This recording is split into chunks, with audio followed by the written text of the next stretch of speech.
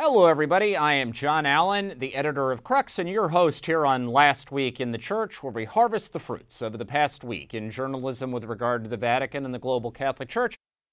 I'm going to begin today with a special appeal, and I want you to listen extremely carefully. But once we're past that and we get to the news, here's what we've got for you. We begin with Matteo the Mediator. Pope Francis has named Italian Cardinal Matteo Zuppi of Bologna as his special troubleshooter for the conflict in Ukraine. Exactly what he's going to be doing and what we might expect remain, well, unclear, to put it charitably, but we will tell you what we know and what we don't. Second, POTUS and the President. When Joe Biden was elected as only the second Roman Catholic president of the United States 3 years ago, many American Catholic conservatives wanted the Pope to take him to the woodshed to tell him that his policies did not reflect Catholic teaching. Well, 3 years later, we do indeed have a pretty serious rift between the White House and the Vatican. It's not quite the one American Catholic conservatives wanted, though. We'll break down what's going on there.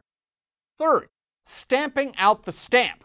The Vatican issues and then withdraws, in a space of about 24 hours, a new postage stamp promoting the upcoming World Youth Day in Lisbon, Portugal. We'll explain why somebody in the Vatican post office right now probably ought to be polishing their resume. Fourth, this week, what we've got is the shot heard round the Vatican. A psychologically disturbed 40-year-old tries to force his way onto Vatican grounds by ramming his car through a security barrier, prompting a gendarme to take a shot, and then the guy is arrested and sent for a mandatory psych eval. We'll explain why all of that prompts a sort of reflection on popes and security. And then finally, one step up, two steps back, why a new law for the Vatican city-state from Pope Francis is being heralded as a step forward for laity, but at the same time is also seen as a missed opportunity for reform on a couple of other fronts. All that and more is waiting for you on this week's edition of Last Week in the Church, so please stay where you are. All right, everybody, welcome back. So this past Sunday was the World Day of Communications. That is an observance created by Pope Paul VI in 1967 in the immediate wake of the Second Vatican Council, intended to prompt a reflection on the role of the media, and because this is the Vatican, in a special way, the Catholic media. And that's a perfect segue with where I want to begin this week, because I want to talk to you about one of the great personalities of the Catholic media in our day. It's the managing editor here at Crux, a guy by the name of Charlie Collins. Many of you who read Crux probably know Charlie personally, either from his work with us or from his days at Vatican Radio. But even if you've never met him in person, if you read Crux, you do know him. Because over the years, Charlie has been a driving force in shaping the look, the sound, the tone, the feel of Crux. I think it's probably fair to say that Crux would not be what it is without the contributions that Charlie Collins has made. Now, recently, Charlie suffered a very serious stroke, and he's currently in a hospital in the UK. He's come out of surgery okay, and most of the signs look positive, but the road ahead is long and complicated in terms of his recovery. And it's also costly. I mean, you don't need me to tell you that a serious medical crisis, well, I mean, it causes your world to come crashing in on many levels. I mean, one is the emotional thing, but the other, is the unforeseen costs. We've created a special fund using GoFundMe to try to come to Charlie's aid and the aid of his wife, Claire, who also works at Crux, and their 2 kids. Trust me when I tell you that Charlie and Claire are not only consummate professionals responsible for much of Crux's success, they are also 2 of the best people you ever meet. They're 2 of the most spectacular parents you'll ever meet, 2 of the most devoted friends you'll ever meet. As you know, the true test of friendship is, how do you react when the chips are down? Well, for Charlie and Claire right now, the chips are down. And I'm asking you to help us come to their aid. If you go on the Crux site right now, you will see an editor's note by me. If you open that up, it will take you to the page on GoFundMe where we're raising money for Charlie and Claire. We've already, thanks be to God, exceeded the initial goal we set, £10,000, pounds because they live in the UK. But that really just scratches the surface of what they're going to need in the months ahead. So I'm appealing to you on bended knee, if you can, whatever you can do, please, please contribute to this fund to help Charlie and Claire. And I give you special permission. Ordinarily on this show, I appeal to you to help Crux. This month, forget Crux. Whatever you can do to help Charlie and Claire, you will be not only helping them, you will be helping Crux, you will be helping the Catholic media, you will be helping the world. So whatever you can do, please do it. At this point, I hear Charlie's voice in my head screaming at me, shut up about me and get on to the news. So that's what we're going to do. But let me just say, if you can help out, thank you. All right, on to the news. So we begin this week with Matteo the Mediator. The Vatican announced over the weekend that Pope Francis has named Cardinal Matteo Zuppi of Bologna, president of the Italian Bishops' Conference, as his special envoy to try to deal with the conflict in Ukraine. This, of course, on the heels of the Pope's somewhat cryptic announcement on the way back from his recent trip to Hungary that the Vatican had a secret peace plan, but he couldn't really tell us anything about it. Well, we now know the who, apparently, of this secret plan. We still don't know the what, where, why, or how. The Vatican has said the details of Cardinal Zuppi's mission are still under study. We don't know if or when he might be traveling, for instance, to Kiev or Moscow, who he's going to be speaking to, or what proposals he might be making. It is worth noting, however, that this is not Cardinal Zuppi's first rodeo in terms of mediating a conflict. He is a product of the community of Sant'Egidio, one of the new movements in the Catholic Church, founded in 1968 in the wake of Vatican II, that has always had conflict resolution as a special raison d'être. In 1992, then Father Zuppi was one of the lead negotiators in the Mozambique peace accords that ended a long-running civil war in that African nation. The treaty is known as the Treaty of Rome. It was signed at the headquarters of Sant'Egidio here in the Roman neighborhood of Trastevere. So one hopes that Cardinal Zuppi can bring some of that experience and some of that mediating magic to bear on the situation in Ukraine.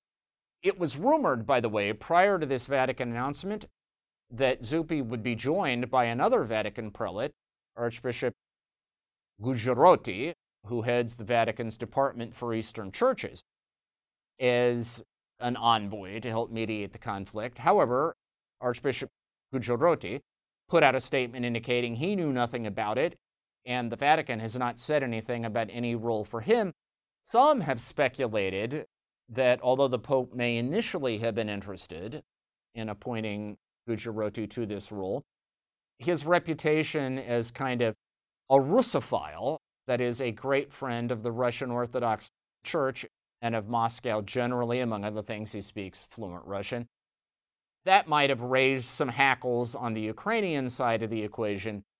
In any event, this whole peace mission is still a work in progress, but we do know that whatever the Vatican engages in, Cardinal Matteo Zuppi, who is not only the president of the Italian bishops, but also considered a papabile formidabile, that is, a serious contender to be the next pope, will apparently be a prime mover in all of it. By the way, the Italian Bishops' Conference, CHE, is having its plenary assembly this week in Rome, actually began yesterday, and will be going on most of the week.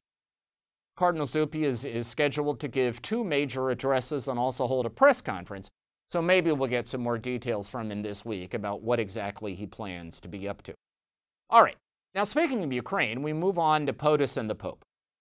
As I mentioned at the top of the show, anybody who was paying attention knows that when Joe Biden was elected President of the United States as the country's second Catholic commander-in-chief, there were a number of conservative Catholics in the States who felt his claim to be Catholic was kind of built on sand.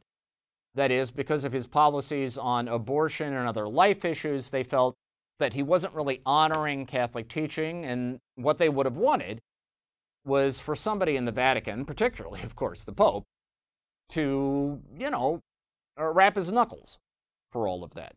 Now, that never really happened. Biden came calling on Pope Francis in 2021. Afterwards, Biden claimed that the Pope told him he was a good Catholic and he should keep receiving communion. The Vatican never disavowed that, so it has kind of stood as the final word on that encounter. What has happened in the meantime, however, is that a vast gulf has opened up between Biden and Pope Francis on three other fronts. One is Ukraine. Biden has embraced a policy of no retreat, no surrender, has orchestrated the most massive flow of arms into another country, perhaps in American history, so much so the Pentagon recently acknowledged a $3 billion rounding error in the value of weapons systems that the United States has bestowed upon Ukraine. Pope Francis, of course, is on the other side of that. He's condemned the flow of arms into Ukraine. He's called for a negotiated settlement, and he has refused explicitly to break with either Russia or Putin, instead insisting on keeping lines of communications open. Second point of conflict, Syria. The United States, under President Biden, supports a massive, stringent program of sanctions on Syria, amounting to a total economic embargo. Also supports a policy of regime change. The United States would like to see President Bashar al-Assad gone. Pope Francis, on the other hand, recently received President Assad's new envoy in the Vatican very politely. The Vatican opposes those sanctions, believing they harm innocent civilians, and does not support regime change, seeing Assad as a bulwark against the growth of Islamic fundamentalism. Third, of course, there's China. The United States under Biden is shooting down Chinese spy balloons, allegedly anyway, and blocking Chinese technology, basically engaging in superpower saber rattling. Pope Francis, meanwhile, has negotiated a deal with China over the appointment of bishops, muted any criticism of China's human rights or religious freedom record. In other words, the rift between the President and the United States and the Pope of Rome that some American Catholics wanted 3 years ago has indeed come to pass. It's just the great irony is that on the issues on which the President and the Pope actually disagree, most American Catholic conservatives would be closer to Biden than they are to Francis. This is all, by the way, a repetition and an affirmation of that ancient wisdom: be careful what you wish for, because you will surely get it. Third up this week, stamping out the stamp. So the Vatican recently announced, to much ballyhoo, the release of a new postage stamp. They actually printed 45,000 copies of it, basically heralding World Youth Day, which is going to take place this summer in Lisbon, in Portugal. It's actually a lovely image. It shows Pope Francis with a number of young people standing on the prow of a platform, sort of pointing to the horizon. The whole thing actually has a kind of John Paul feel to it. It's sort of Duc in altum, right? Set off into the deep. Unfortunately, however, it emerges that the particular imagery utilized in this postage stamp was a kind of homage to a statue in Lisbon called the Monument of Discoveries, celebrating Prince Henry the Navigator and basically the Portuguese colonization of the New World. Now, colonization these days, particularly in the Vatican, is kind of out of fashion, right?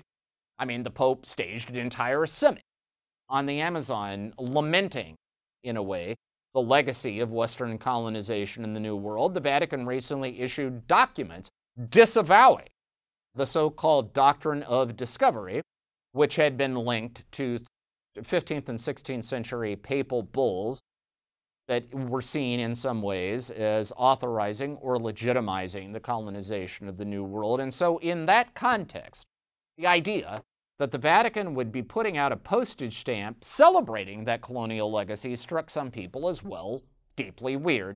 For bonus points, by the way, this Monument of the Discovery was actually created in Portugal during that country's military dictatorship under Salazar, when Portugal had a ministry of propaganda that was putting out this kind of agitprop in favor of the military regime.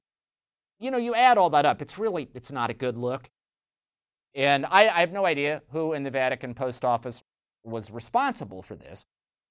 But if the Vatican operated like a corporation or a government anyplace else on earth, that person would probably already be out of work. So far as I know, no one has yet been fired over this, because in the Vatican it is really, really, really hard to get fired. But, we will see what happens. All right. Fourth up this week, Pope Francis has issued a new fundamental law for the Vatican city-state. We talked about it last week.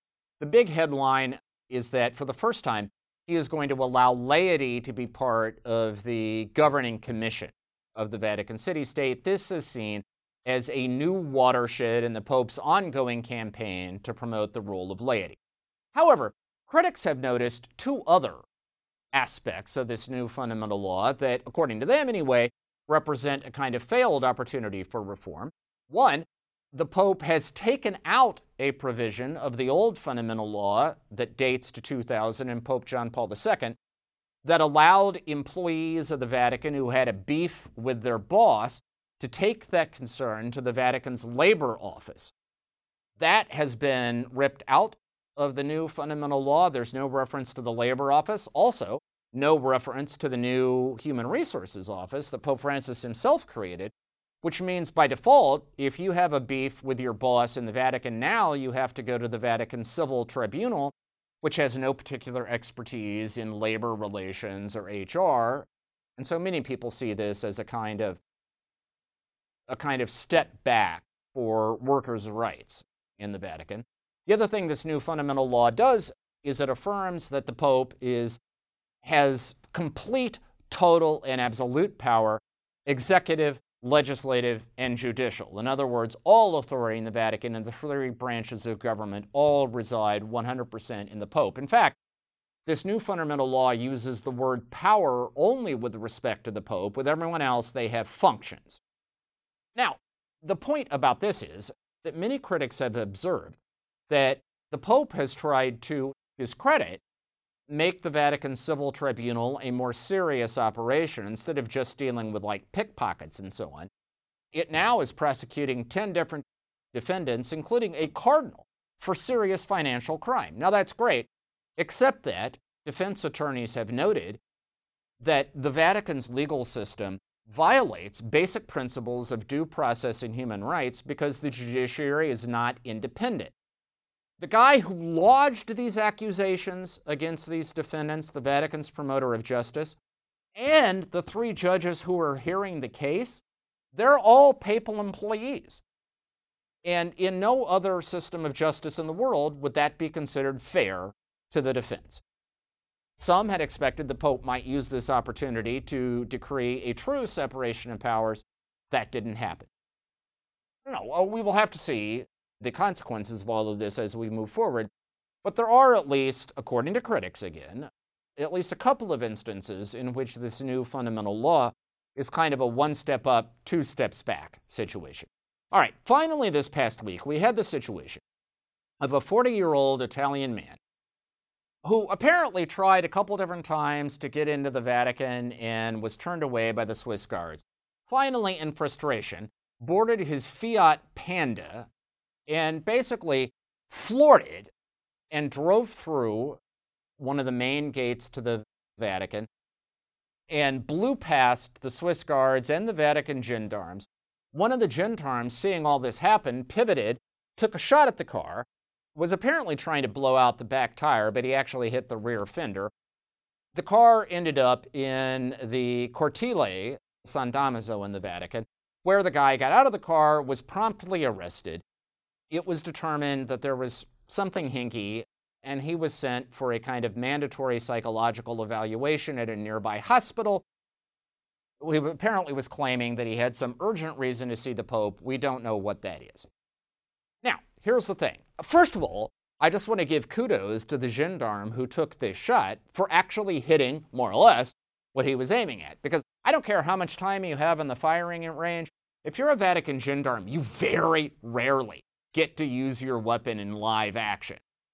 And the fact that this guy, more or less pulled it off, certainly to his credit. I suppose the larger point here is, why is it so relatively easy to get within spitting distance of the Pope, right? I mean, if this were the White House or 10 Downing Street or whatever, there would be concrete barriers, there would be armored personnel carriers. Like if you tried to drive a car onto the grounds of the White House, there would be 101 different ways in which you would be stopped before you got anywhere close. Comparatively, why is it so easy in the Vatican? Well, first of all, part of it is just logistical. The Vatican is a very small space. It's 108 acres. They need to have the ability for cars to enter and exit because that's how employees get there. That's how visitors get there. But I think the other is more a matter of policy. I mean, a pope doesn't want to take unnecessary risks, but at the end of the day, a pope is not a president. A pope is not a prime minister. A pope is not a corporate CEO. A pope is a pastor. And he doesn't want more distance between himself and the people he is called to shepherd than is absolutely necessary. Probably also worth remembering that from a pope's point of view, his physical security isn't entirely a matter of the gendarmes or the Swiss guards or any other earthly consideration. Popes believe, ultimately, their fate is in the hands of God. John Paul II believed that on May 13th, 1981, Feast of Our Lady of Fatima, the Virgin Mary changed the flight path of a bullet to preserve him in office. Now, if that's your worldview, I don't think you really sweat how many concrete barriers there are between you and somebody trying to get to you. I think you figure that your fate is in the hands of a higher power. All right, that is our show for this week. You can find full coverage of all these stories on the Crux site. That is cruxnow.com, cruxnow.com. I just want to repeat that if you go on the site, and please do, please click on my editor's note. Please take a look at the GoFundMe campaign we have going on for our managing editor, Charles Collins. He, his wife Claire, their 2 children, their families, they could badly, badly use your help.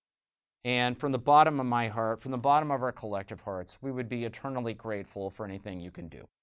We will be back here in the spirit of Charlie Collins, the consummate newsman that he is. We'll be back here next week, same bat time, same bat channel. In the meantime, stay safe, stay healthy, and we will talk to you again very soon.